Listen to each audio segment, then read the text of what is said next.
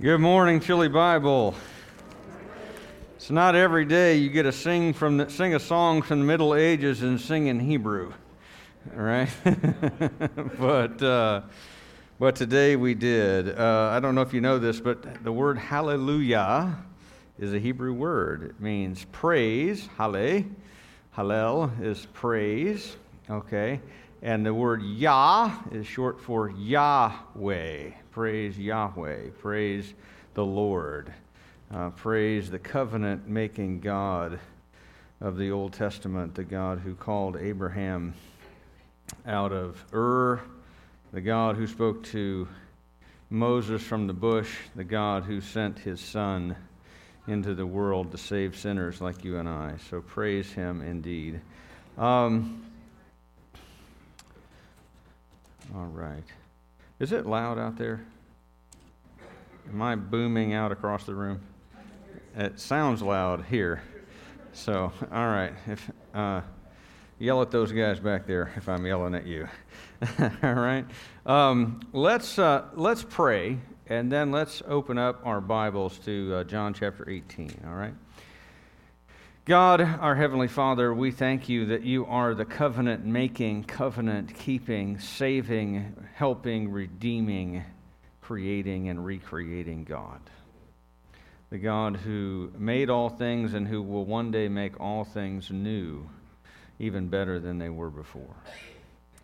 And Father, we pray as we are in between the creation and the new creation that we might honor you and walk according to the image that you have made us, according to your image, Father, that we might reflect who you are in our relationships with others and our relationship with you, that we might shine the light of what life with God is supposed to be in a darkened world. And Father, we pray as we open your word that we would see in it your sovereign rule and the fulfillment of your perfect plan from eternity past. Father, help us to know you through your word. We don't simply want to know more about the word, Father, we want to know you through it. And we pray that would be the outcome of our time together today. In Jesus' name, amen. Well, if you spend any time reading what non-Christians write about Jesus, sooner or later you will come across a presentation of Jesus' arrest and trial and crucifixion and death that strongly implies that Jesus is merely an innocent victim of political and religious schemes beyond his control. That he is a great martyr to a cause, which is, of course, true, but limited in its understanding. Other people will see Jesus and present him as essentially a failed revolutionary who may have willingly gone to his death, but only because he couldn't really prevent it. He was just a man, after all, and he was caught up in all of this stuff. But the Jesus that we see in the Bible is something else entirely. The Jesus that we see in the Bible is Lord over the entire process, from his birth all the way through his life, even through his arrest and trial and suffering and death. Jesus never is less than Lord and sovereign over everything that he allows to take place to him. And it is he who knowingly, after all, chose Judas to be among the 12 disciples. He knew from the beginning that he was the traitor. Think about that. He is the one who knowingly sent Judas from dinner to the authorities, remember? They're sitting at the table, and Jesus looks at Judas and he says, "What you're about to do quickly." In other words, get on with it, boy. I know what you're up to. And off Judas goes. He knowingly sent Judas to go betray him. We saw in chapter 17, we even see that he prays for his hour of glory on the cross to come quickly. Think about that. Isn't that amazing?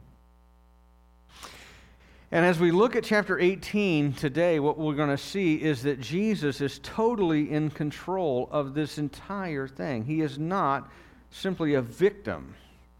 He is Lord over every trial that he encounters. And by the way, that carries with it some implications for you and me. Because if Jesus is in control over every trial that he faces, then that gives me great hope that he is also not less than Lord over every trial that you and I go through. Amen? If he is Lord even in the details of his own death, he is Lord over the details of your suffering and your eventual death as well. Over every detail of your life, Jesus says that he is Lord. And he is in control sovereignly over every one of our circumstances. He is Lord of it all.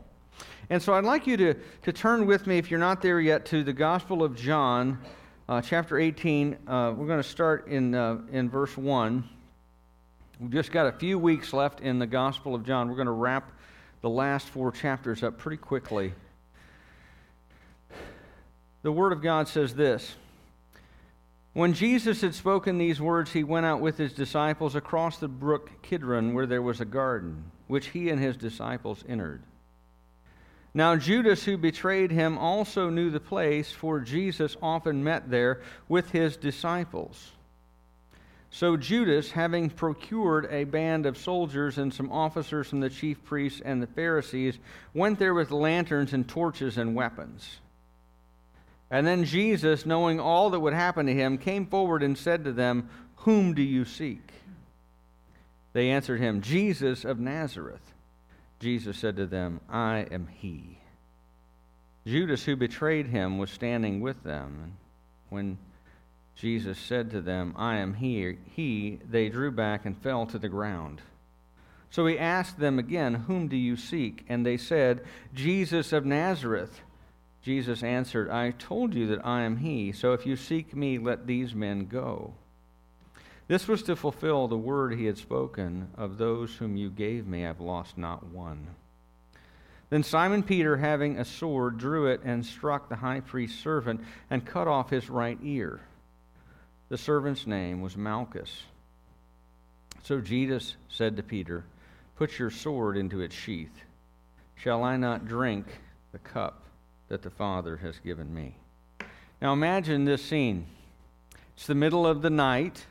They've left the upper room. Jesus has prayed for himself and for them and for us as they leave Jerusalem together. They go out on the east side of the city of Jerusalem, probably out the east gate, all the way across, down through the Kidron Valley, across the brook there, and up the other side to the Mount of Olives. Now, by the way, this is a significant place. You may not know this.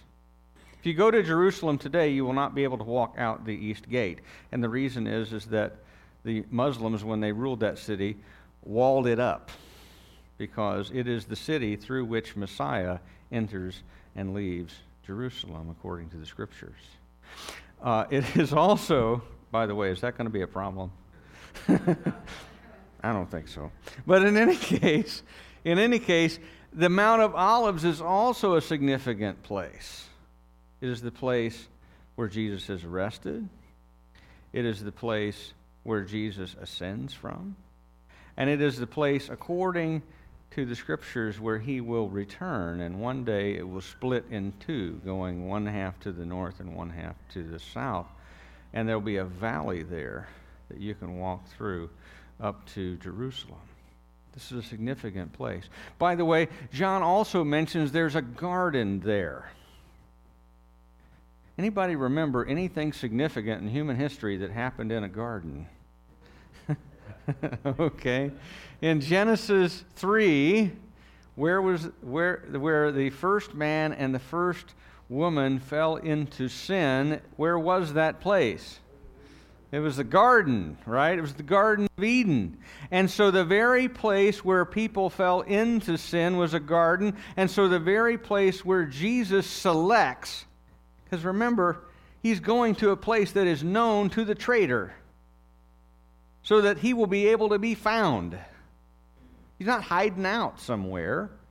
He is going to a place where the traitor has been so that Judas will know where to find him. And it just so happens, according to Jesus' explicit plan and purpose, to be in a garden, because where the place that sin began was in a garden, and so the place where sin begins to be defeated is also in a garden.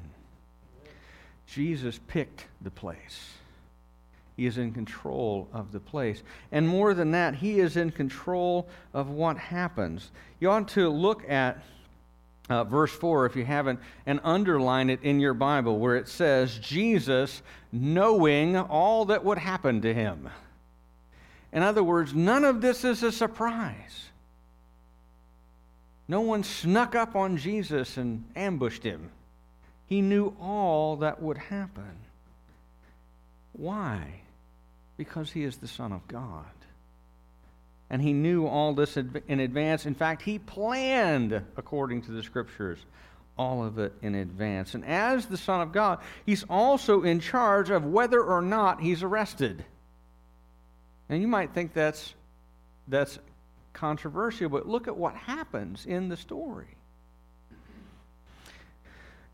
A whole mob of guys, imagine this, all these guys with swords and clubs and, spears and all this stuff, torches and whatnot, come out, and it's the middle of the night, it's dark, and they surround this group of guys that have been praying in the garden. Now, John doesn't give us all the details about the prayer. You got to go to the other gospel writers for that.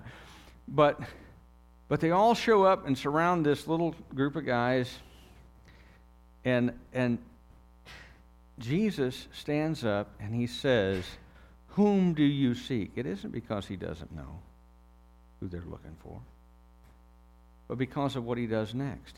They say, "Jesus of Nazareth." Now look at your Bible on this. This is fascinating.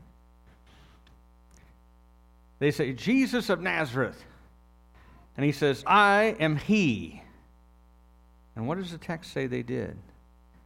They drew back and fell on the ground. Now, why is that?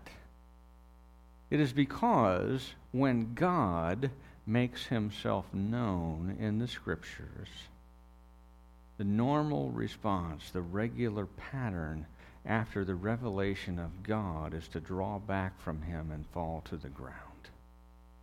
And these guys are the people coming to arrest him. And they draw back and fall to the ground at the statement, "I am he." It's what prophets do when God makes himself known, what Israel did at Sinai, what Moses did at the burning bush, and it happens here involuntarily to everyone in this mob. Can you imagine what this looked like? Everybody's got their torches, everybody's got their sword or their spear or whatever, and all of a sudden it's just a mass of elbows and heels and feet and whatever, and everybody's laying on the ground. And then you got to kind of pick yourself back up, right? Well, that probably looked inelegant, to say the least, right? And then he asks the same question again. And Jesus gives them the same answer. And then something very fascinating happens. Jesus speaks and he says, "If I'm the one you're looking for, let all of these go." And they do. Isn't that fascinating? Because in a normal situation, if you were trying to prevent some sort of an uprising or a revolution of some type, you would arrest not just the leader, but all of the followers you could find. And they're all conveniently located in the same spot. But Jesus says, "Let all of these go." And they go, "Okay." And all of the disciples are able to walk free. How is that? According to the Scripture, it's because Jesus is fulfilling his own prophetic word. That he had already said, of those whom you gave me, I have lost not one. And so when Jesus tells you, let all these people go, they go, all right, I guess we have to let them go.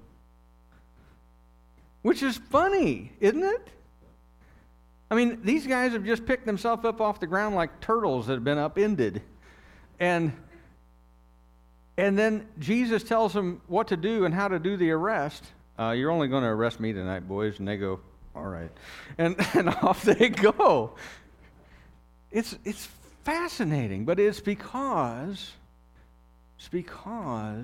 Jesus is Lord over his own betrayal and arrest. He is Lord over this entire thing. And in the middle of this, Peter tries to strike a blow on his Lord's behalf. And what is amazing is how Jesus responds. He doesn't say, sick him, Peter. All right? He rebukes Peter and tells him, put your sword away. By the way, you're not much of a swordsman. You're supposed to hit him in the middle of the head, not on the side of it. Right? But he takes off one of his ears,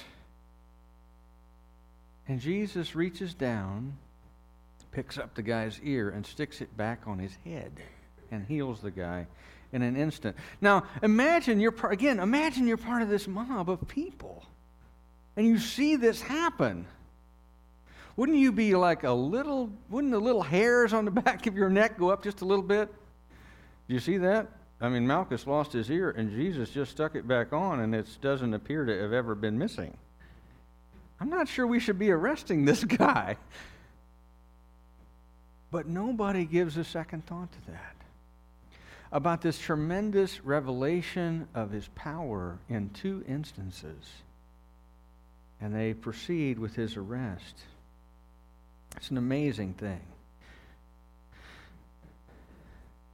And I think what happens here is that neither these men in the mob nor Peter really understand what we are meant to understand, that Jesus isn't the victim in this process, that he is Lord over his own betrayal and his own arrest.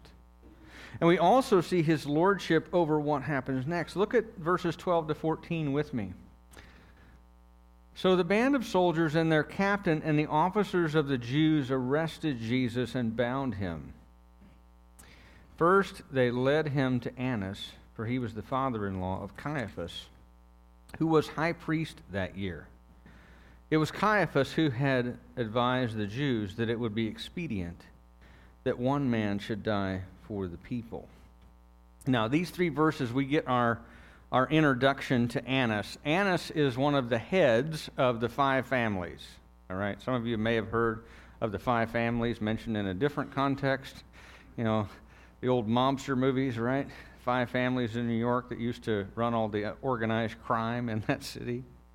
Well, in point of fact, there's not that much distinction between what's going on around the temple in Jerusalem with these 5 priestly families and that kind of corruption and racketeering that's going on.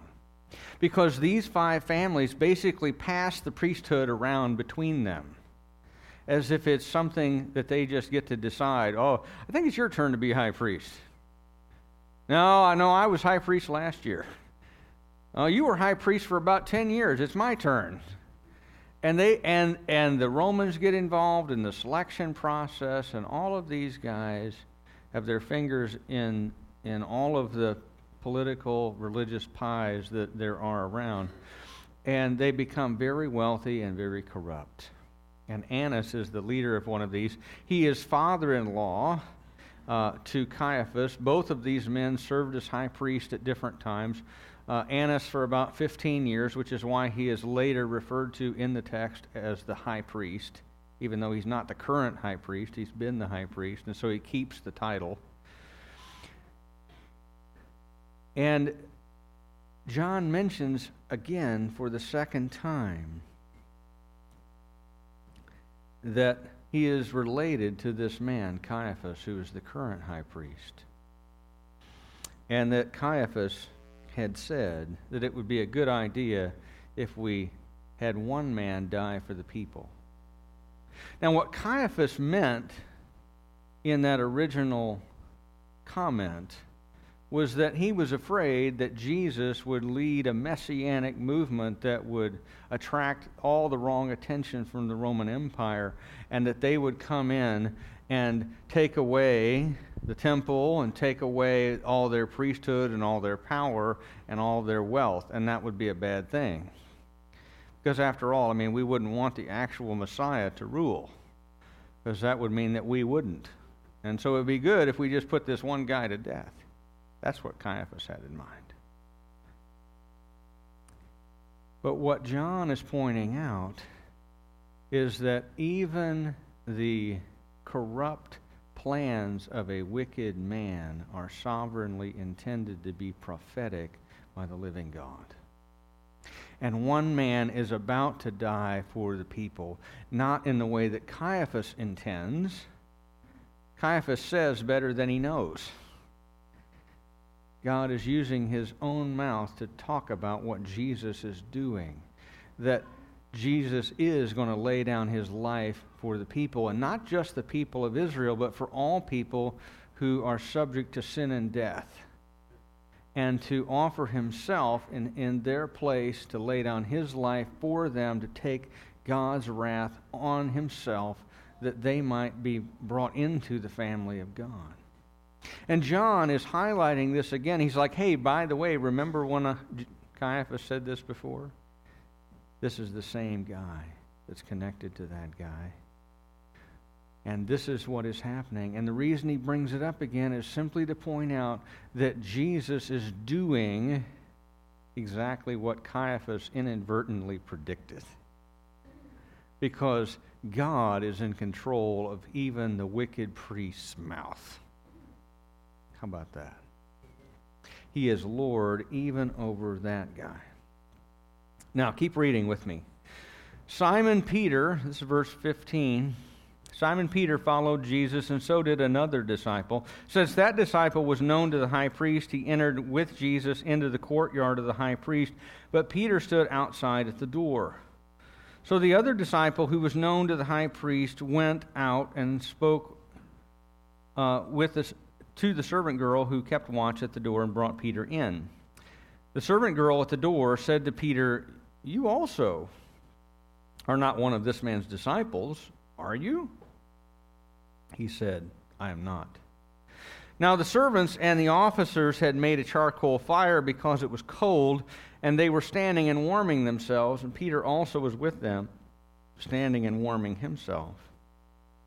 The high priest then questioned Jesus about his disciples and his teaching. Jesus answered him, "I have spoken openly to the world. I have always taught in synagogues and in the temple where all the Jews come together. I've said nothing in secret. Why do you ask me? Ask those who have heard me what I said to them. They know what I said." When he had said these things, one of the officers standing by struck Jesus with his hand, saying, "Is that how you answered the high priest?" Jesus answered him, "If what I said is wrong, bear witness about the wrong, but if what I said is right, why do you strike me?"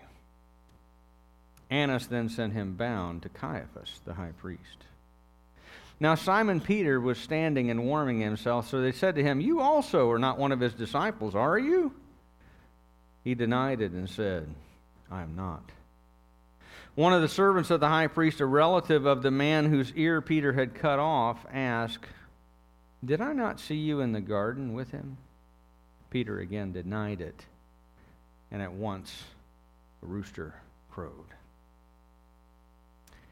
Now let me clarify a few things here for you. The high priest's house that they went to, that's Annas' house. He's the former high priest, so John calls him still the high priest. And the person identified as the other disciple in the text here, that's John, the writer of the gospel. He never refers to himself by name in the gospel, but he constantly refers to himself by titles like the other disciple, the disciple whom Jesus loved, etc., but never by his own name. I think He wants to be able to tell the story as it happened, but he doesn't want to make himself seem like the hero. He wants Jesus to be the hero as he is, and so he never includes his own name in the retelling. But John is known to the high priest, and so he just walks right in through the gate because the servant girl knows him. He's been there before. But Peter doesn't have any connections. And so when Peter goes up to the gate, the servant girl stops him. Says, I don't know you. I don't know what you're trying to do. And then John comes to get him, and just before John gets him in, the girl goes, wait a minute. I don't think you were part of the group that went out to arrest Jesus. Are you one of his disciples? What's Peter say? Not me, babe. I don't know anything about that. Right? No. Not me.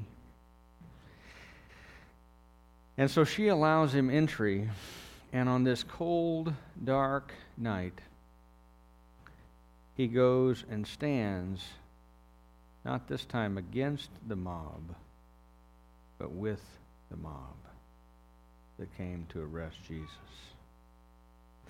Around the fire, he's not fighting with them, he's warming himself among them and standing by their fire. Quite a contrast. And while that's going on, Jesus is being interrogated. Annas is demanding answers to questions about Jesus' teaching and about his disciples. And Jesus, notice, doesn't say, well, there's two of them standing right here. You can ask them. He doesn't say that. Instead, he does what a typical Jewish rabbi would do and answer a question with a question. And he says, you know, I've taught publicly all over the country. Hundreds and even thousands of people heard me, and I didn't teach in a corner. I taught at the temple. You can ask any one of them about what I said. Why don't you ask them? By the way, why does he respond that way?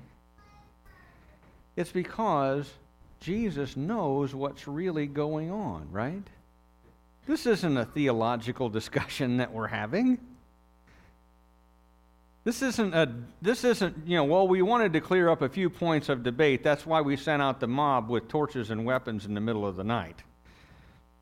No, that's not what's going on. And Jesus, in asking his question, is trying to lay bare the reality that he's not on trial for his teaching at all, but because of who he is and who he therefore claimed to be, the Messiah, Son of God, who had been promised Israel. And they don't think he is. And Jesus says, yes, I am, and I've continually proved it. Because, see, the thing is if it's true who Jesus is and who he says he is, if that's all true, then Annas and Caiaphas and all the other priestly families will quickly lose their influence and their power and their wealth. And more important to them are those things than the fulfillment even of God's prophetic promises.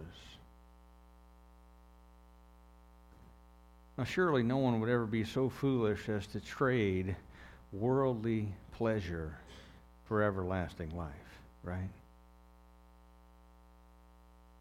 That's obviously a sarcastic question. People do it all the time. Amen? And these men make that trade. One of the officers, I think, feels the weight of the question. I think his conscience is pricked. And rather than repent, what does he do? He reaches over and slaps Jesus upside the head and says, is that how you talk to the high priest? Because he refuses to recognize what is obvious right in front of him. Remember, this guy saw Jesus stick a guy's ear back on. He saw it happen. He was one of the guys that fell to the ground when Jesus said 3 words. He can see right in front of him. In fact, he is a participant in a demonstration of God's power not 10 minutes before. Amen. And then he says, is that how you talk to the high priest? Like the high priest is somebody important when God stands before you.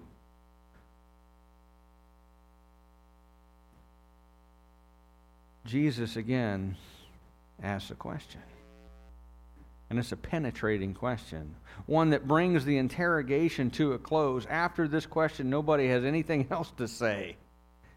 He says, if what I've said is wrong, point it out. But if what I've said is right, why do you strike me? And they know what is true, that what he said is correct. And they don't have any real argument. And so Annas just says, get him out of here. Take him to Caiaphas. And right at that moment, there's another servant girl. And another question. And another denial. And someone else says, wait a minute. Here in the firelight, you look awfully familiar, but you're not one of us. What about you? Are you one of his disciples? The guy we're taking off to get killed? No, I'm not. And what happens? The rooster crows. Why? Because Jesus had told Peter before this happened, before the rooster crows tonight, you will deny 3 times that you even know me. And that is exactly what happened. Because Jesus is Lord even over the interrogation, even over the trial, even over Peter's denials. He knew what would happen. He orchestrated the crowing of the rooster to happen in the instant of the third one.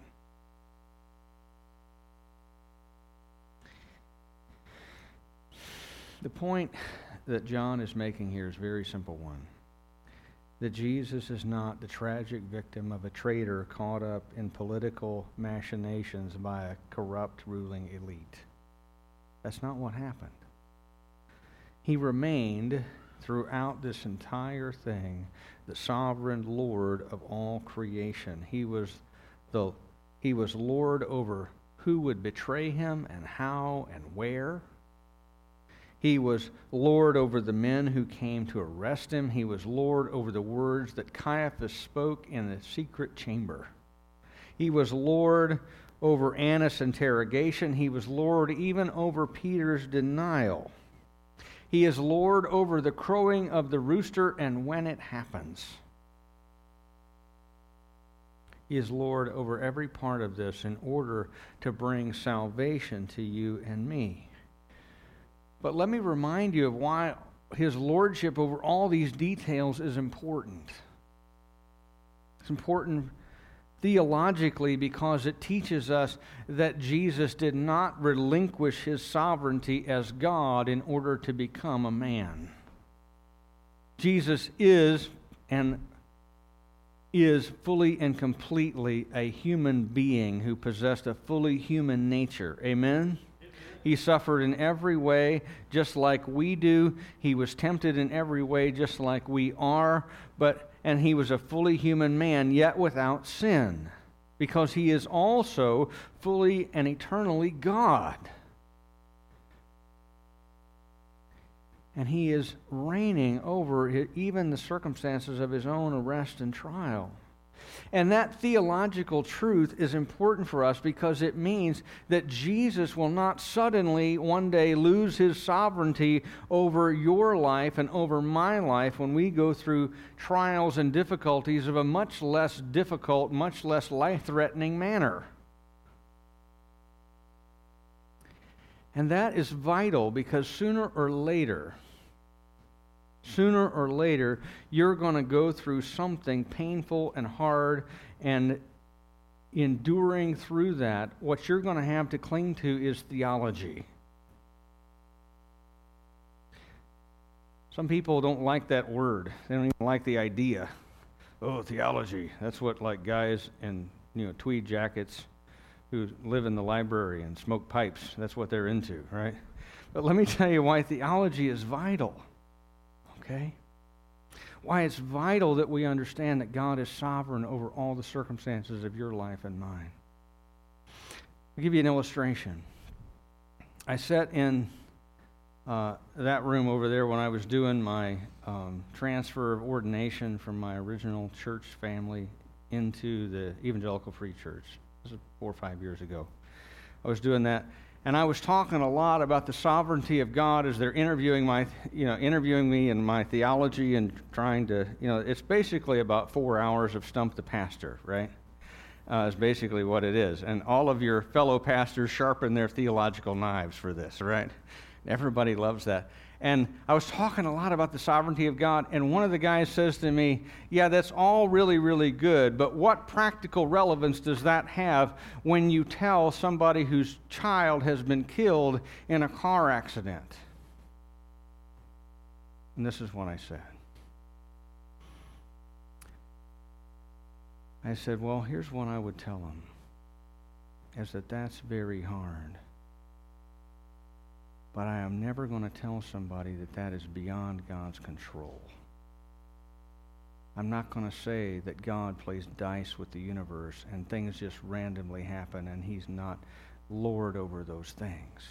Because you think that if that's the way it happens, that God is not really in control, that that's somehow comforting, but in fact you've robbed me of the only source of comfort that I have. That, in other words, that the universe doesn't catch God by surprise. That when I got Crohn's disease at 16 years old and I had to take 60 milligrams of prednisone for months that covered my body with acne from here to here, that caused me to sweat through the sheets every night, that made me wildly hungry and contributed to my magnificent physique. Okay. That did all of these things to me. That continues to cause me to bleed periodically. That has given me more trip to the colonoscopy shop than any 45-year-old I know. That continues to wreak havoc in my body periodically.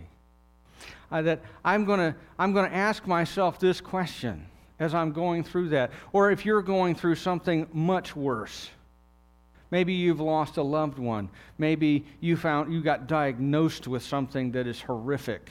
And the doctor tells you you've got 6 months. Or eventually you're going to be wheelchair bound. Or eventually you're going to have a bag running down your leg instead of going to the bathroom. Or eventually this is what's going to happen. Or your spouse comes down and tells you, I want a divorce. Or any number of any kind of horrible things that happen in life. The question that I want to know the answer to is this: God, are you at the stick? Amen. Do you have the rudder of this ship? Are you in control of this storm? And I want to hear back from the Lord, out of His Word, yes. And praise God, that is the answer that He gives. That when the water goes over my head and I can't swim anymore, and I am living in Psalm 69, and I say, my voice is hoarse from calling for you, and my eyes are worn out looking for you. Are you there?